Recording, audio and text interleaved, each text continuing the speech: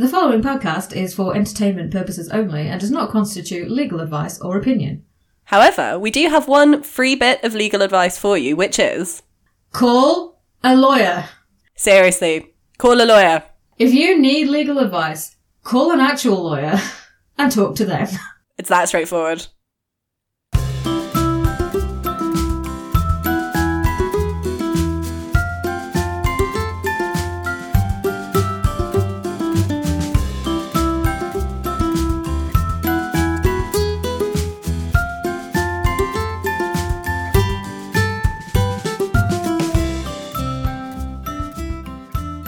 Hello and welcome to Case Dismissed, a podcast that tries to make law fun. Or at the very least, less boring. I'm Caris Williams. I'm Tierney Green. We should probably introduce ourselves. This is our first episode. So I thought about this because I am doing a sort of law conversion course. And I thought, the number of legal cases that you read where you're like, I'm sorry, what? When the actual facts of the case are just... Bonkers? So ridiculous that it's funny. And I started telling you about them, and we were saying that this would make a really good podcast, and I just assumed that someone else would have done it first. But luckily no one has, so we're going to get in quick now before anyone else comes along and steals this brilliant idea. And then does it better, and then we're sat there like, oh, they're just so much better than me. Isn't there a law against that? Yeah, there should be. Like, if I get into because I'm not a qualified lawyer as yet. So if I do get into that and eventually become a judge, which is one of the things I would like to do, then I will be starting to like wrangle cases. So like doing things better than me is illegal. Yeah. I mean, this is the whole basis on which this podcast came about, really, isn't it, Tierney? Frankly, the whole basis of our friendship. How dare you be better than us? Like, how dare you? It's a healthy basis for a bond, I think. Exactly. So, I think to kind of introduce what we're going to be talking about, I'm going to give like a bit of context. So, this is obviously going to be mostly English and Welsh law. Why did I say English and Welsh? Well, because Scottish law was separated at one point from the rest of the UK. So the case I'm going to talk about today... Also, yeah. At this point, I feel it's quite important to interject, Tierney, and say, I am Welsh, so, you know... And I am English, so... Yeah, so I think that's the most important thing here. Yeah, and the fact that we are a united front on this, like, it's just our law, like, we couldn't have a Scottish person here because, obviously, like, it's not their law, it's our law. Especially not post-Brexit. Let's not even go there with Brexit. Because then this entire podcast is going to be about Brexit and what we think, and it's just not going to... Oh... Okay, let's not even start. Yeah, I could hear your brain going, oh, and it's just this, yeah. Jacob Rees-Mogg, enough said. So, yeah. Oh, God. Yeah. Anyway, So, the podcast. It is a podcast that is not about Brexit, because that would just be 3 hours of us yelling into the microphone. Yeah, English and Welsh law. Although not all the cases I've found are going to be from English and Welsh law, because of course the richest and most fertile soil for ridiculous cases is America. Sorry, America. You surprised me, Tierney. Shockingly. I mean, you wouldn't have thought so. You would have thought Germany would have been like the number one hotspot. But no, it's America. Sorry, Germany as well. Anyway, we're going to be talking about cases, although there will be sort of segments talking about laws. We'll get onto that later, but we are also going to have to bring in certain laws that have been passed. But the reason that we're talking about legal cases is because that there are some really fun instances where cases get to court and the facts of the case are just ridiculous. So in the UK, we only really know about cases when they get to higher courts, and what I mean by that is that they go through the appeals process. So the higher courts starts with appeals courts and then it continues upwards, but the only way you can continue upwards is if you appeal, and when you appeal you have to have grounds for the appeal, which is why the reason that a lot of cases get to higher courts is because there was not a specific law that foresaw the very specific circumstances that then come in and then a case gets to court, because it's like, well, is this illegal or is it not? Because it's in this kind of grey area. Okay. In a lot of cases, it's a grey area, and then a legal case comes in that will clarify that grey area, and you can kind of apply it, depending on how they've phrased it, you can apply it quite broadly, or you can make it very narrow. In these specific circumstances, this thing happened, and blah, blah, blah. So, for example, there is a case of Smith and Hughes. So this is two women who, I think I've told you about this one before, actually. Two women, they are soliciting sex, which is illegal. So for those of you who don't know what that means, that's they're selling sex. The law said you can't do that on the street. So one of them stood on the balcony of their house, and the other one shouted from the bedroom window, which technically was not illegal. Wow. Because in the letter of the law, it didn't say you also can't shout from your bedroom window to the street. The letter of the law said that they hadn't actually done anything wrong. So I don't know which way around it was. Either the police appealed when they weren't convicted, or they appealed when they were convicted. And the judge eventually, I think it got all the way to it got pretty far up in the legal system through all the appeal system. Basically, the judge said, okay, in the letter of the law, no, you didn't do anything wrong. The spirit of the law, however. So the idea of the letter and the spirit, so the letter would be, well, no, they didn't do anything illegal, they could just go. Whereas the spirit of the law is, okay, what was this law actually trying to do? And did they contravene what that law was trying to do? Which, they did. Although I feel like it should have been, okay, everyone else after these two, they get convicted, whereas you two can get away with it, because that is just badass that you knew that. And also hilarious. And it is, and it's that's why one of my criminal law professor would talk about it all the time, because it was really funny. Like the full facts of the case were not that interesting, but like the short version is like, it's really funny. Yeah, and it definitely sounds like the start of, I don't know, Quentin Tarantino or Baz Luhrmann film. Exactly. Where it's like, well, I mean, was she a prostitute? Well, no, because she never got convicted, because technically... yeah. So the other thing... I feel if you have to use the phrase, technically not a prostitute, then, that's the letter of the law you're following there, isn't it? Yeah, I think if you have to use the word technically... Technically not a prostitute. Yeah. So, there's also, fun fact, there is a standard joke amongst all your professors, which is, your standard lawyer's answer when someone asks a question is, well, it depends. Because if you think about it, it's always true. So, like, is murder illegal? You would think that you would say, yes. Actually, no, it depends. Because there are defences to it that can get you off a charge. So, because when you're saying, is it illegal, what you mean is, if I kill someone, am I going to go to prison? That's what that means. So you can commit essentially a murder, or you can kill someone, and there are circumstances under which that's legally permissible. Because there are defences, like self-defence and... So, asking for a friend, like, not me specifically. Which circumstances would that be right? And just to go back to this kind of post-Brexit world discussion, when we descend into mass Armageddon. Well, I actually have... I have a case that I'm going to do in another episode that is going to deal with some of that. So I'm just going to leave that be for now. And I'm going to tease that. Ooh. A little bit. Just to be clear, the tease is not we're going to tell everyone circumstances in which they can kill people, though, right? Yeah. No, that's exactly what we're going to do. Here are all the excuses you can use. No, of course that's not. Sarcasm. But when this recording is played in court. I feel here is an example where people have to go with the spirit of what we're trying to say to them, not the letter. Yeah. So no, when this is played in court, I was joking. So this is my the moment where we're covering ourselves. So you may notice when I said the name of that case was Smith and Hughes. Yes. When it's written down, it's written Smith v. Hughes. Why we say and, I don't actually know. What I do know is that there are judges who will pretend they haven't heard you and make you repeat it until you get it right, if you say it wrong in court.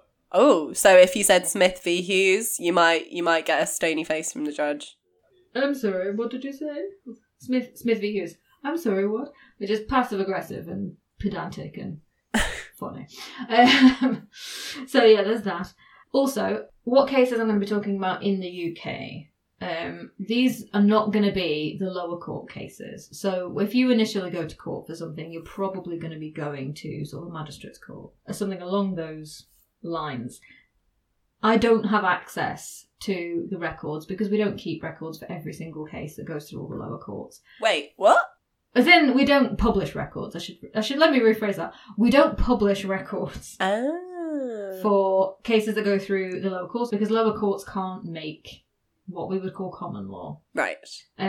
They have to just follow what another judge has said. So what will have happened when the Smith and Hughes case came up? They will have either said, well, they were still soliciting and it was still partly on the street, so fine. Or they will probably have said, actually, we can't rule on that. So they've not done anything illegal because the Act doesn't expressly forbid it. And if it's not in previous case law, then they haven't got the power to convict. So that's where it then has to get appealed. And then the appeals court can create common law. But essentially, if it gets all the way to what we now call the Supreme Court, it used to be called the House of Lords, it's now the Supreme Court in the UK. That sounds a bit American. Yeah, well, they've renamed it. If it gets to the Supreme Court, they have the final word. The only thing that can overrule Supreme Court judgments is another Supreme Court judgment later, so that they can overrule themselves. Okay. Which I think they have done that. Also, the other thing that would overrule it would be if an Act of Parliament is passed. So, like for example, in this Smith and Hughes case, if they'd said nope, it's totally legal, they clearly got around it, fine, and they then Parliament go, okay, that's not what we want. They can then go and edit, or if they don't like the way that common law is going in general, they can just create a law and then the common law is overridden. Okay. Automatically, because Parliament is supreme. So Parliament create the laws and the courts carry them out? Yeah, and they also can interpret it. So if there's not something very expressly forbidden in an act, but is kind of getting at what the act was trying to go for, then the common law steps in and sort of clarifies in these very specific circumstances. Or it can define the meaning of a word. So there's something that's called the Wensbury unreasonableness test, which essentially defines what is a decision taken by a public body. At what point is that unreasonable? What does unreasonable actually mean? They then have this case and then they define, okay, this is what unreasonableness actually means in this context. So that's why do you know why I remember the Wensbury unreasonable test? Because it's about a cinema. Because, as we know, Tierney, you used to work in a cinema and you loved it. It was the best job I've ever had. Yep, every day on the phone to me about how much you miss it. Yeah, customer service, retail, best jobs ever. Oh, yeah. And that's why I decided to become a lawyer, was so that I can go back. Yeah. I mean, that's the plan once you qualify, right? Yeah, I'm just going to go straight back to my law job. But yeah, anyway, so Wensbury unreasonableness, that is the concept of what is unreasonable in a decision. So that's a fun fact for you there. Who was Wensbury? I'm intrigued now. It's a place. Oh! It's the Wensbury Corporation, which was the name for basically the local council. And they, at the time, because it was right after the Second World War, it was like the local army general decided who got licenses to open, and they basically permitted the cinema to open on Sundays and sell tickets, which was, because it was on a Sunday and nothing opened on a Sunday at the time, you had to get this permission. And they got it, but the caveat was you can't sell tickets to anybody under the age of 15, no matter what the film is. Oh. And so it went to court to decide, was that an unreasonable decision or not? It was actually decided, no, that wasn't an unreasonable decision. And then it created the test for them to say, well, what is an unreasonable decision? Does it fit with this definition? Which I won't get into because it's a bit long. But so sometimes you can lose a case, but then the loss of the case is still going to be foundational. People will still talk about if you've lost or if you've won. Like the outcome doesn't necessarily dictate whether it, if it's like the Crown, for example, prosecuting somebody for a crime, the Crown doesn't necessarily have to have won for it to become case law that we then use. Oh. So they could lose and it could still become a law. Yeah. And in fact, then we can then say, case law can essentially say, the Crown has lost and we're now going to make it so you can't bring cases like this again because we've now said, nope, this is fine, legal. That would be a case of I fought the law and the law lost, but still enacted it in case law for future reference. Exactly. Well, the law is a concept one. The law is like a personification. Was the one that lost. Interesting. So, would you like to hear about the case that is every UK law student's absolute favourite because it's really weird and everyone remembers it because it's so weird? Tierney, I would like nothing more. I'm so glad, because otherwise we're going to have to turn off and that'll be the end of the podcast. So, I am going to give you the extremely boring legal jargon way that we can talk about it. A lot of this is taken from the Wikipedia, because a lot of the Wikipedia for legal cases is the dry, boring legal jargon way of talking about it, when actually you could have made this way more interesting. So, some argue that this case established the principle of negligence in UK law. So, for me personally, I think it started the process in that direction. I don't think it's actually completely foundational. So, before this point, you didn't have any kind of concept of negligence as such. Okay. So, the direct quote from the Wikipedia: the decision in Donoghue and Stevenson, which is the name of the case, fundamentally created a new type of liability in law, which did not depend upon any previously recognised category of tortious claims. This was an evolutionary step in the common law for tort and delict, or delict? Not sure, that's Latin.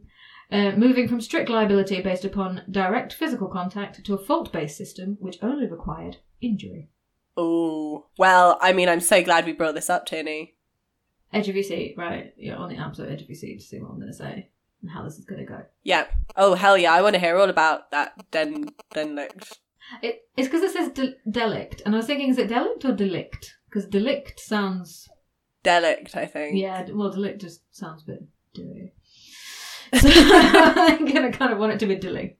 Well, now you've made it sound way more interesting. Unfortunately. Well, let's talk about what actually happened to bring about this case, because it's such an important one. The fact that these are the facts is mind-blowing to me. So, picture this. It is August the 26th, 1928. Ooh. I'm assuming it's a beautiful summer's day. I couldn't find any evidence, but based on what then happens, I'm assuming it is. Mrs. Donoghue took the train from Glasgow to Paisley, and then she went to the Well Meadow Cafe with her friend. Her friend orders. She asks for a pear and ice for herself, and then something, I didn't write down the actual name of it, but it was basically an ice cream float made with ice cream and ginger beer for Mrs. Donoghue. Ooh. Which sounded really good. I might actually try and make that. That sounds good.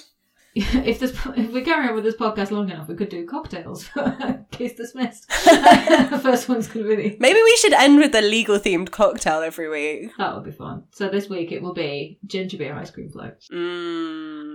So, the bottle was left on the table for her to top it up, because it was a big bottle of ginger beer and she could kind of add more as she wanted it later. So, the bottle was opaque, which is shortly going to become quite relevant. Ooh. So, she drank some of this ice cream float, but then... when her friend poured the rest of the ginger beer into her glass, a partially decomposed snail spilled forth from the bottle, which is super gross, right? Mrs. Donoghue then said that she felt ill when seeing it, and she started experiencing abdominal pain. Understandably. Well, yeah, to be fair, I did when I read it, and I wasn't even there, so... Yeah, and partially decomposed snail is my least favourite kind of snail, so... Yeah, I mean, if you were going to have a regular snail, if it was like a live snail, that would be less disgusting, of course. Exactly. But partially decomposed. I mean, that's just the cherry on top of the snail ginger beer and ice cream sundae. Maybe that will be the cocktail. Has to have a snail. You have to put like whether it's partially decomposed or not is like dealer's choice, but... So yeah, according to later statements, she then had to see a doctor on the 29th of August, which is 3 days later. And then eventually she was admitted to Glasgow Royal Infirmary on the 16th of September, which is like more than 2 weeks afterwards. Oh. I'm not a doctor, but I feel like that's probably unrelated. Yeah, I feel like Mrs. Donoghue's pushing it there a little bit. Well, she felt that all of this was due to the snail. So... they then had to look for who had actually made this ginger beer. So at the time, they did a system which was, you didn't like throw away the bottle like we do now in our extremely wasteful society. Mm-hmm. They were taken away, they were washed, and they were reused. So they looked at I think her friend either took down the information or she took the bottle. Like, I'm not 100% sure which one it was, but she took down the information. And that was for a Mr. Stevenson, hence why the case is Donoghue and Stevenson. Ooh. Because his name was on the bottle, that would have meant that he will have washed it and then put ginger beer back in it, even if they didn't actually make the bottle. Oh. So in the April of the following year, her solicitor contacted Mr. Stevenson, manufacturer, asking for £50 in costs and £500 in damages, which is the 2018 equivalent of asking for something in the region of £30,000. That's a pretty expensive snail sundae. That is a really expensive snail sundae. So FYI, sorry, my housemates are playing the guitar, so I think my microphone is picking it up, but... Well, you are moving after this episode. Yes. Specifically, of course, for this podcast, because it was just too loud. And oh, yeah, solely. I mean, this is the kind of dedication that we have to Case Dismissed. Yeah, and then there's, like, moving in with your boyfriend and blah, blah, blah. Those were, like, secondary considerations. Well, you know, exactly. Right, so anyway, part of the reason that this case is so fundamental is because of some specific points which became relevant at the point of going to court. So essentially, because Mrs. Donahue was not the direct purchaser of the ginger beer, it was her friend who was buying it because her friend ordered. And I think her friend must have paid when she was experiencing abdominal pain, because obviously, I think with me, I would just be too distressed to pay. Yes. Why they paid for it at all, I don't know. I feel like that's the one time where it's like, comp them the ginger beer, like, have it for free. Well, that's your cinema customer service expertise coming through right there, Tony. It is indeed, like, give them the free ginger beer because there was a snail in it, and then you all run around panicking because there's a snail in this ginger beer. That's what generally would happen. So she was not the direct purchaser of the ginger beer. So under the law at the time, it meant that she just had no case because there was no contract between her and either the cafe or the manufacturer. Oh. And there'd also been a very, very similar case, and if you think the snail is bad, right, directly before this, it was also in Scotland. Her solicitor had actually been the solicitor in that case, and this one was against AG Bar, which for those of you thinking, I've heard of that, they are most famous for making iron brew. It also involved ginger beer, but what happened was 3 different children in the same family found dead mice in their ginger beer. Oh. And they lost. I don't think ginger beer is worth it, Tony. Yeah, I feel like this is just, there's a ginger beer related problem going on in Scotland at this point. But yeah, the family, in that case, obviously they sued because their children had drunk dead mice. And the case was dismissed because of the same problem that Mrs. Donahue had. The judges held that there was no legal relationship between the manufacturer of a beverage and the eventual consumer of said beverage. They said that the only way you could bring a case was under the following circumstances. 1, if there was direct contact between the manufacturer and consumer, so that would be, there can't be the cafe as the intermediary, is my understanding of that. Or 2, the manufacturer was aware that the product was dangerous because of a defect and they failed to inform the consumer. So, like, if they knew that dead mice or dead snails were getting into their drinks and still did nothing about it. Or 3, the product was inherently dangerous, but they failed to inform the consumer. Oh. Which I think ginger beer does not fall under that third category under any circumstances. No, not really. So the 2 main differences between the AG Bar case and Donahue and Stevenson is that Mrs. Donahue took her case as far as it would go. She appealed all the way to what was then the House of Lords. Which is now the Supreme Court, as we learned earlier. Which is now the Supreme Court. Yeah, well done. Yeah. Thanks. we are gonna keep track of how well I'm doing throughout this, right? There's some kind of sticker reward system at the end, I'm expecting. Yeah, and then a certain number of stickers can be exchanged for a legal degree, because that's how it works. Like, I have quite a lot of stickers. I've got even ones shaped like a little gavel. One that looks like a wig. Anyway, so the other difference is that she could not inspect the contents of the bottle before she drank from it, because it was an opaque bottle, like I said earlier. See how I'm calling back to that? We're professionals here and know what we're doing. That was why the case was allowed, rather than, I think, because she couldn't check for snails, which is of course what you do when you first buy a drink. That is a pretty poor product design there. Yeah, can't expect for snails. I mean, yeah, what were they thinking? If you think about it, most drinks now are in clear plastic bottles. This is a very good point. Other than beer, maybe? Beer's the only thing I can think that doesn't really come in a clear bottle. Yeah, but you can at least still vaguely see through some of those bottles. Like, this is true. There's nothing that's 100% opaque, I don't really think. No. Actually, no, that's true. Some of them do come in black ones. On the kind of opaque to transparent snail. Transparent snail. Oh, I don't know what I was going to say there. The point is, you can see snails. Also, I think times are different now. So, why did she go to court? What was she actually claiming? She was obviously claiming Money? Well, that's not a legal claim. You can't come up and go, "What are you claiming? Money?" No. It's in like, why do you feel you deserve the money? Is what that means. Tierney, you're smashing my preconceptions of the legal system right now. And that's what I'm here for. That's why we're doing this. She was obviously claiming injury, so she felt that the dead snail hidden in her ginger beer had made her sick. Lurking, that's what they should have put. The dead snail lurking in her ginger beer had made her sick. Mm-hmm. So her statement of facts, I'm just going to talk about this for a second because this is just so funny. When I read these, I'm thinking about the lawyer who had prepared them, who was probably sat, if it was me, I'd be sat there thinking, I had to do so many years of training just to get this job. Like, I have worked so hard to be here. So she claimed that Mr. Stevenson had a specific duty of care. No, actually, no, that's not what I put. Mr. Stevenson had a duty of care specifically to make sure that snails did not get into his ginger beer. So not, he had a duty of care to make sure that there was nothing in his drinks. Specifically to make sure that snails did not get in.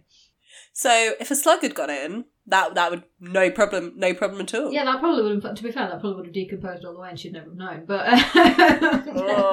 that's just a horrifying thought, isn't it, really? That sounds like a Daily Mail headline, too. How many slugs are lurking in your children's ginger beer? No, I thought it would be slugs and ginger beer cause cancer, but that's... Oh, yeah. More broadly, she probably meant that they should have been cleaning the bottles better, because at the time they just washed the bottles and then reused them, which is obviously more environmentally friendly, and I think they do that in Germany, don't they? Oh, I'll take your word for it.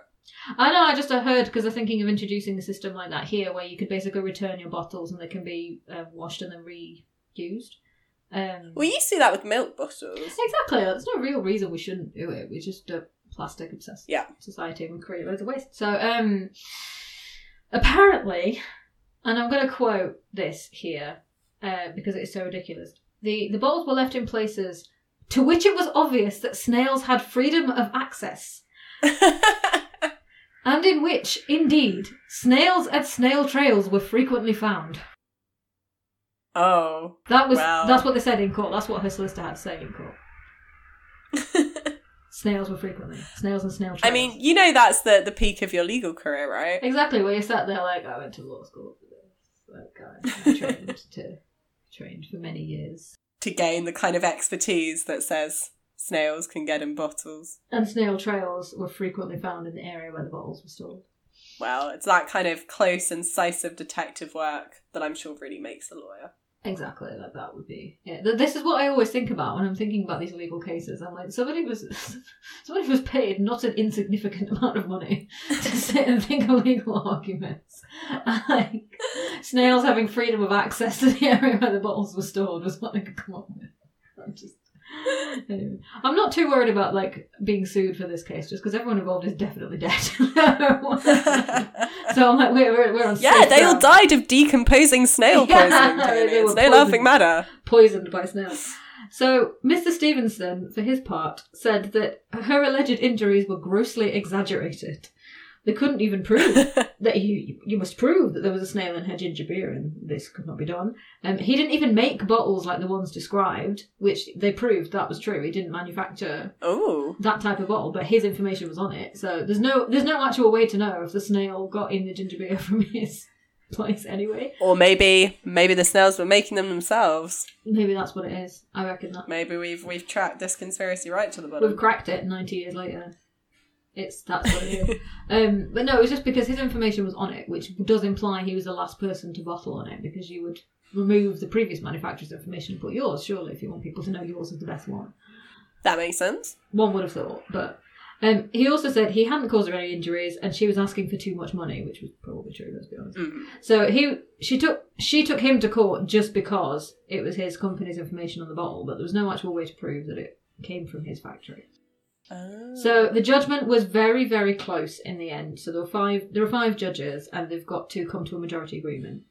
So it was 3-2, but Mrs. Donahue and her snail emerged victorious. So it's pretty much the first case that most of us learn about in contract law, but it's particularly relevant to contract and tort law, especially because it's seen as the first time the two of them became separate things. Ah. And it's also, even though this took place in Scotland, Scottish law is now separate, but everything that came before they separated, and don't ask me when it was because I don't know, but it counts in both. Oh, and when did they separate? Thanks, guys. Makes me look like an idiot. I have to assume it would be when devolution came about. I don't actually know. I will look that up, and I will tell you next time when English and Welsh law separated from Scottish law. Oh. That's a teaser. When did Scottish and English and Welsh law separate? Exactly. You have to tune in next time, folks. So, contract and tort law are now sort of seen as separate things. At one point they weren't. Sometimes areas of law merge together, other times they kind of separate because they become sort of more relevant. And more and more people now enter into contracts, and tort has also become more common. Tort law is essentially like this. You don't have a direct contract with the person, but they still owe you some sort of duty of care. So like medical negligence falls under tort law. Ah, okay. Interesting. Probably one of my favourite things about this case, we can't actually be sure that there even was a snail in her drink. So it is Schrodinger's snail. It both exists and does not exist. We actually literally just... We have to assume that she's telling the truth, but there's no way to prove it. Oh. Right. So a significant thing about English law could have been brought about by a non-existent snail. That she's made up to them. Which seems like a very strange thing for someone to do. But people are strange. People are weird. People are weird. Yeah. Not like us. We're perfectly normal. Yeah, well, we're normal. Everyone else is weird. That's hence why, because we're the normal ones. That's why everyone else is weird. Yeah, exactly. Exactly right. So that is Donahue and Stevenson, better known usually as the snail and the ginger beer.